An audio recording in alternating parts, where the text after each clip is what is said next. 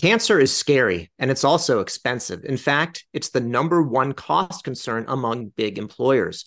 But while cancer treatments have improved and death rates have dropped, disparities in outcomes have widened. A key driver is access to comprehensive cancer centers. AccessHope, a spinoff of leading cancer center City of Hope, is democratizing cancer care by widening access to first-rate resources. Hi, everyone. I'm David Williams, president of strategy consulting firm Health Business Group and host of the Health Biz Podcast, a weekly show where I interview top healthcare leaders about their lives and careers. My guest today is Mark Stadler, CEO of AccessHope. If you like this show, please leave a review and subscribe. Mark, welcome to the Health Biz Podcast. Thanks, David. Nice to be here. Appreciate it. Let's talk a little bit, wind the clock back a little bit, talk about your background, your upbringing. What was your childhood like? Any childhood influences that have stuck with you throughout your career? Oh my childhood was idyllic. I grew up in Redondo Beach, California. I'm the sixth of eight children. I have five older brothers and two younger sisters, and we spent a lot of our time back in those days. California was, much slower, much quieter. We spent our days on the beach and up in the local mountains and in the deserts. It was really quite an idyllic life. Redondo Beach is the home of the Beach Boys, so it was really something to grow up there. That about spells it out. Now, were your parents looking for a daughter at some point? Like, were you a disappointment in that sense, or they continued on? I mean, they didn't give up. That's for sure. Well, they saved the best for last in terms of the boys, and I remind my older brothers of that. I have a very unusual family in that my oldest brother is 23 years older than I am, and my youngest sister is 9 years younger than I am, and it's the same parents. So Nice. you can do the math. And they stayed together for a long time. But yes, they were consistently and constantly trying for that girl, and she came along a year after me. That's And good. yeah, yeah. So they got their wish there. So they were great people. My dad was an entrepreneur and owned his own trucking company, and always wanted all the boys to work there. And I was the first one that said, I want to go to college, and went off to college and went and did my own thing. My brothers all went to work for the family business. So That sounds good. Yeah, it's an interesting dynamic with the larger family. Sometimes people say, yeah. it's like great for the kids and tough for the parents. And we have four, and I talk to people sometimes who, they come from a big family and then they have a small one themselves, or sometimes it's the other way Hmm. around. I haven't had so many that it's like consistent from one generation to the next. So I Yeah. don't know what to say about that. Well, I have four children of my own. My mother told me as the fourth one was coming, she said, "Don't try to compete with me." And I said, Yeah, "Mom, that's not what it's all about." But today we have four children and 10 grandchildren. So fantastic. yeah, so I love big families. They're a lot of fun. Now, what did you do in terms of education when you went off to school? What was the path and what was that like? And it sounds like you didn't have that many. You were the trailblazer. I went to Loyola University of Los Angeles. Sometimes it says Loyola Marymount because that's the only thing left on the drop downs. But Yeah. I was the last graduating class of Loyola University when it was Loyola University and Marymount College. Loved the experience. It was a really great transformational experience for me to be at Loyola. And I went into the group health insurance business right out of school, which was a new area, really, and certainly self-insuring insurance for large employers. So it was eye-opening and life-changing for me to enter this industry. Very interesting. Yeah, I saw the stints with Great West and Allstate, Yes. and then before moving along to Mercer as Yeah. well. Yeah, I actually started with Great West right out of college and returned to them 20 years later. And in between, spent some time at Allstate and then about 17 years at Mercer, which was also life changing and really working with very prominent employers and working with some of the brightest people in the industry. It was a wonderful experience. Tell me about Health Smart. What was that about? HealthSmart was a company that was doing a roll up of independent third party administration businesses. Today, HealthSmart is a part of United Healthcare. Actually, they were recently acquired and rolled up into the UMR division of United Healthcare. I've always liked businesses that were either, you had to turn them around, you had to grow them, you had to figure out how to do new things with them. And HealthSmart very definitely fell within that bailiwick, if you will, of really trying to transform the self-funded business for mid-sized employers. Got it. And how about Bridge Health? Bridge Health was a company that was involved, it still is, it's now a part of Transcarent. But Bridge Health was a company that was involved with guiding people into high quality surgical solutions when they had a choice. So these were all scheduled surgeries. That was a company that, to a certain extent, needed a little bit of a turnaround and repositioning to get it to its growth stage and moving along. And ultimately, as I said, it is now a part of Transcarent. So. It's an interesting area because people talk about sometimes, we need consumer driven care and you hear about that. Mm-hmm. And then within healthcare, there are a limited number, but there are still a number of places where you really can make that choice. You've got the time and you actually have a choice. You've got the insurance that can do that. And that's where it's helpful. Sometimes people Right. I feel get a little ideological about how, you need to make it more of a consumer business. It just Right. depends. It can't be completely a consumer business. So it sounds like Bridge Health focused on the areas where it could be more so. It did. And, a large portion of our population are in rural or secondary markets where you might not have the highest quality of surgical solutions, or you have really good solutions, but better options are available. And Bridge Health made those things, for example, for people who lived in Alaska, bringing them down into the lower 48. Sometimes it was also an issue of both cost and quality, that you could get the surgery done at a much more appropriate cost. And the employers made it worth the employees' while to go down into the lower 48 to have those surgeries done. That's just one example. It's nice when you can have it's not a trade-off between cost and quality, but you can actually improve both. So it sounds worthwhile. Exactly. Yes, it was. It was. So it sounds like great background to set you up for AccessHope and all the things that you're doing there. We were corresponding before this podcast, and you were pointing out that cancer care is number one on the cost concerns for employers, and that's despite the fact that it's not as though we hear about maybe different pockets and new things happening with cancer, but generally speaking, it's not as though that there's been a surge just in the number of cancers. Why is this on the top of employers' lists of cost concerns? Well, so oncology services today do consume on average about 12% of an employer's healthcare budget. We see some customers they're in the 20% range. Depends on the demographics of their group, could be also the industry in which they're in.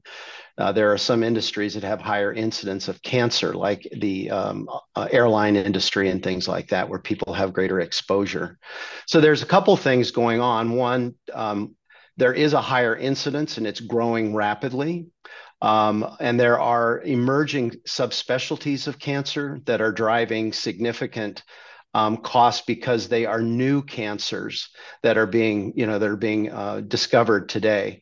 When you look at cancers, about 1% of our population will get a new cancer diagnosis in a year. About 20% of that population will get of that 1% will get a diagnosis that's going to drive about 80% of total cancer costs within an employer's sponsored health plan.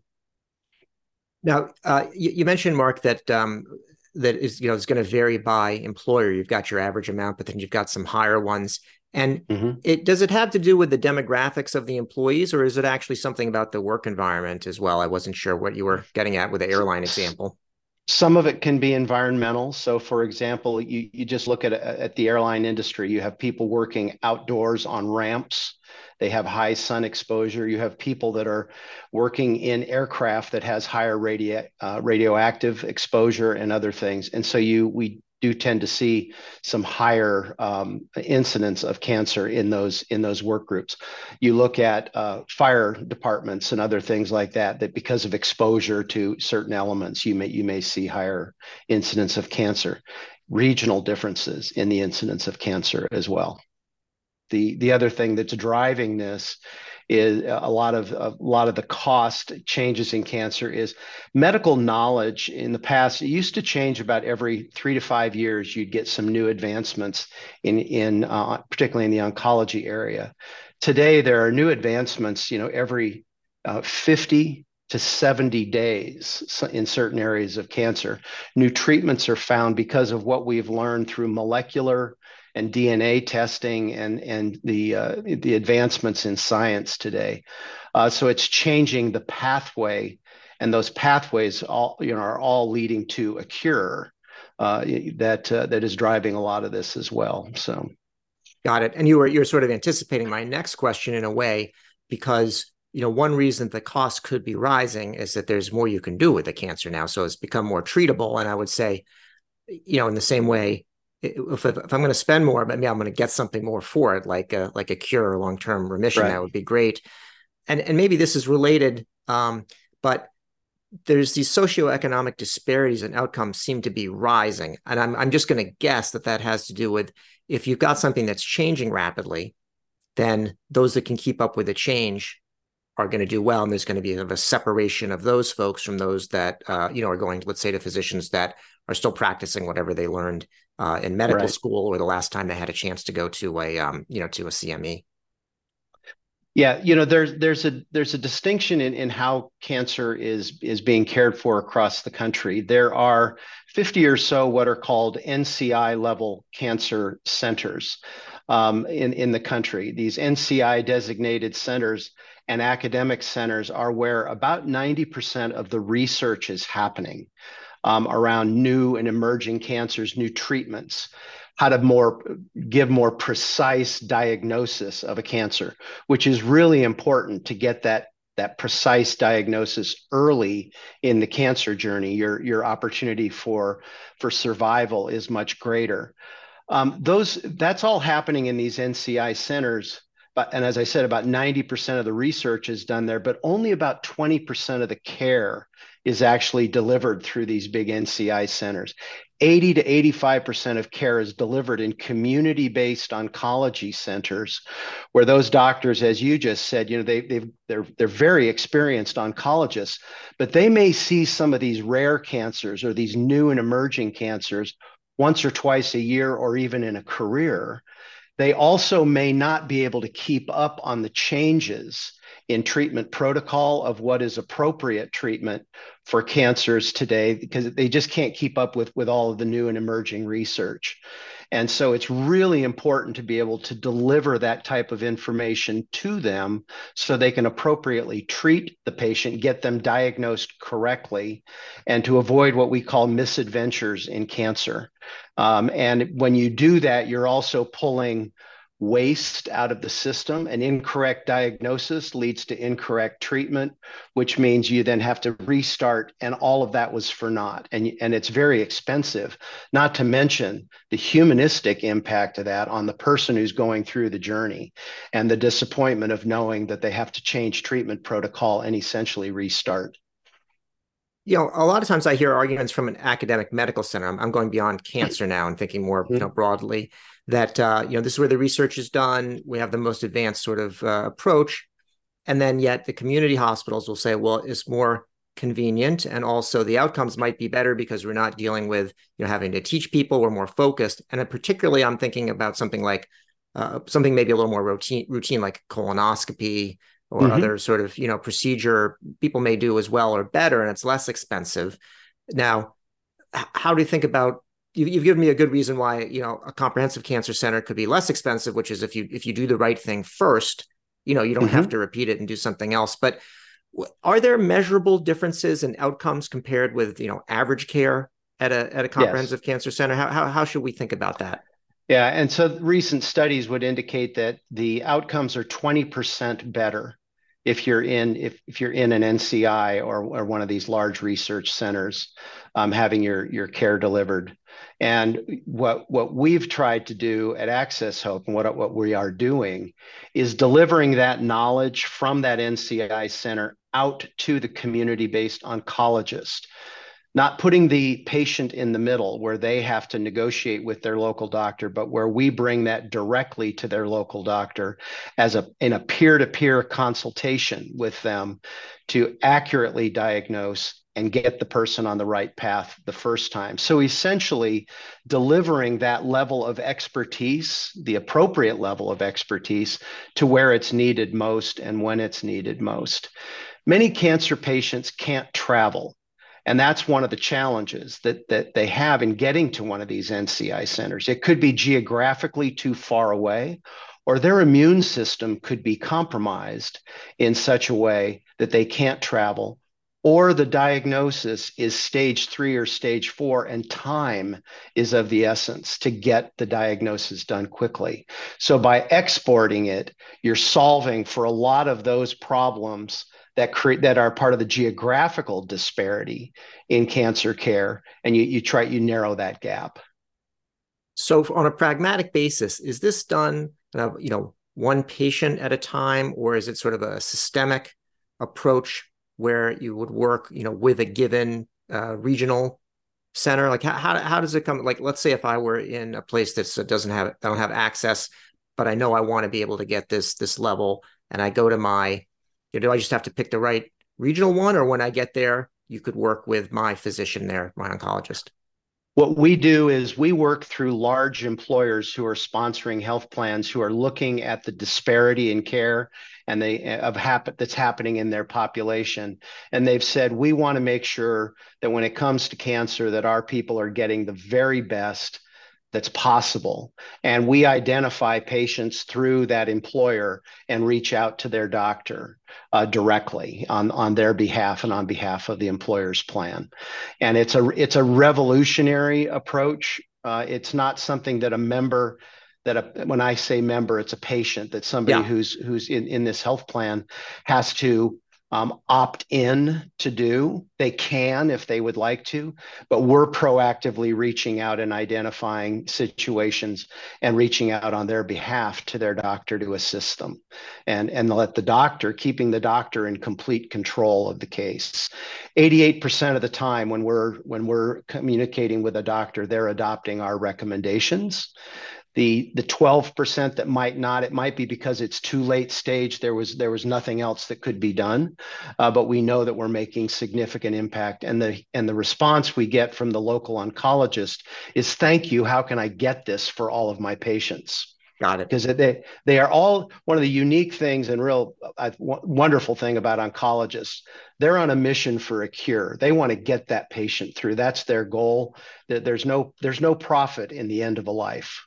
And Yeah. they're really looking for the value that they can deliver in getting that person through their cancer journey successfully. And so are the employers. The employers also know that the right treatment might be more expensive, but it's the right treatment. And if you get it done quickly and you avoid that misadventure I was talking about, Yeah. it actually pays for itself. And so cost is not the driver of this. It's really quality that employers are looking for, that the employers that are hiring us.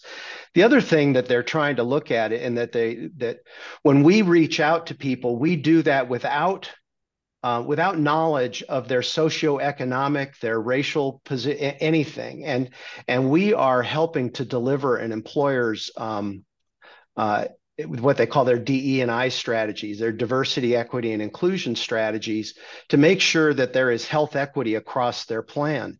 And we see time and time again where we're reaching into underserved zip codes around the United States, and your zip code does have a strong correlation to your success on a cancer journey.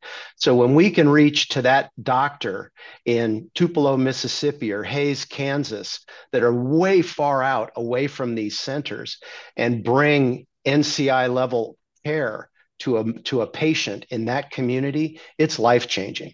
It really is life-changing. And it's very motivating. It's what motivates our team. So I've heard about some second opinion services that also serve the employer market.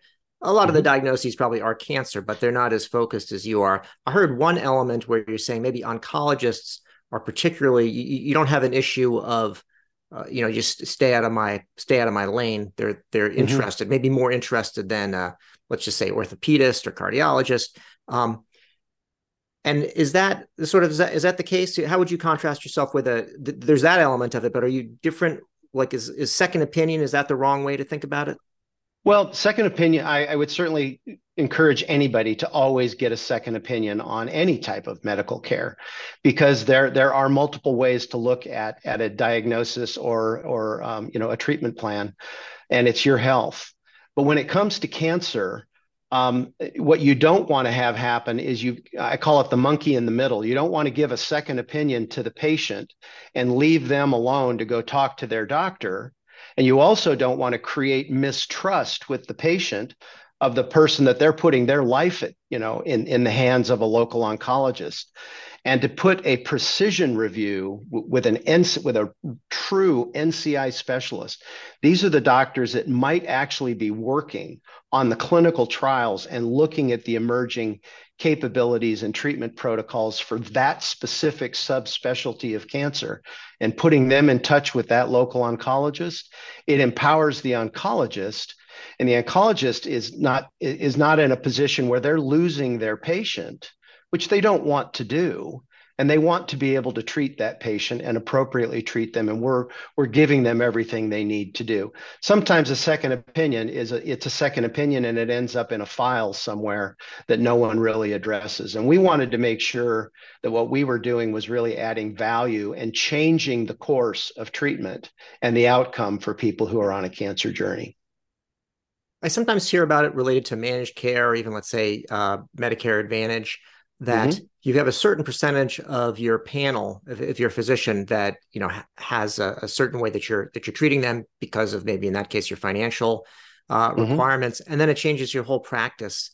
Do you see an impact on, you had mentioned that local oncologists may say, hey, I wish you could have this for all the patients, but is there some sort of a broader effect that you have, even if you're not, obviously getting the whole panel of the patients? Does that oncologist get better? The local oncologist, do they practice differently? I think they do. I think they also establish relationships with the NCI Center to be able to connect with them on future cases and other things like that. I think it's very empowering to them. Yes. So One of my, the things that also can happen in some of these other, you mentioned Medicare Advantage and other um, situations. Some people are enrolled in plans that have very narrow networks. They have fewer options. An NCI center, chances are not in one of those options. And so they are relying exclusively on the opinions and the treatment protocols that are developed by that network to be able to offer an NCI guideline for folks in those. It can be, again, life changing. Got it.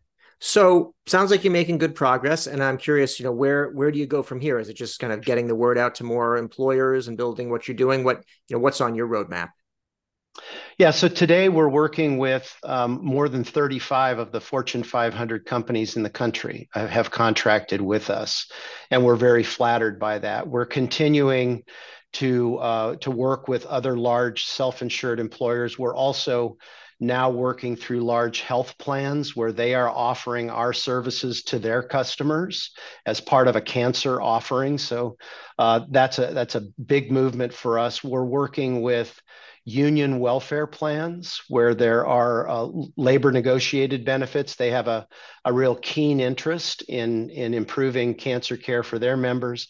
And then we're also just now entering the Medicare Advantage market with a pilot next year to see what we can do in impacting the lives for people on Medicare Advantage. The incidence of cancer in a Medicare population because of age is about double what it is for an under 65 population.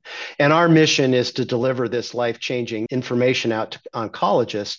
And we're also to perpetuate the original mission of City of Hope, who founded us, which is to democratize cancer care. Makes sense. I think that long term, you'd have to be working with the older population, considering that's where most of the cancer actually is. Even if, Exactly. yeah. So, last Exactly. question. The last question I have for you, Mark, is about sort of turning back to whether there's any good books that you've read lately, anything that you might recommend. Well, I'm reading two books. One I'm reading for the second time. It's called The Empire of the Summer Moon because the movie's coming out, and that's not a commercial for the movie, but it's a fascinating story of the life of a major Indian tribe in Oklahoma, and it's I think something we can all learn from. And I'm also reading a really great book. It's called The American Nations: A History of 11 Rival Regional Cultures of North America. Wow. And when you read it, it really helps you understand why the left coast is different than the east coast. And many of that still survives today. There's cultural norms in parts of, and I grew up in Redondo Beach. Today I live in Dallas, Texas, which is, a very interesting cultural shift for me. But it really helps you understand why some regional areas of the country are different. So it's a fascinating book. That sounds really good. Well, Mark Yeah. Stadler, CEO of AccessHope, thank you for joining me today on the Health Biz Podcast. Thanks, David. I really appreciate being here. You've been listening to the Health Biz Podcast with me, David Williams, President of Health Business Group. I conduct in-depth interviews with leaders in healthcare business and policy. If you like what you hear, go ahead and subscribe on your favorite service. While you're at it, go ahead and subscribe on your second and third favorite services as well. There's more good stuff to come, and you won't want to miss an episode. If your organization is seeking strategy consulting services in healthcare, check out our website, healthbusinessgroup.com.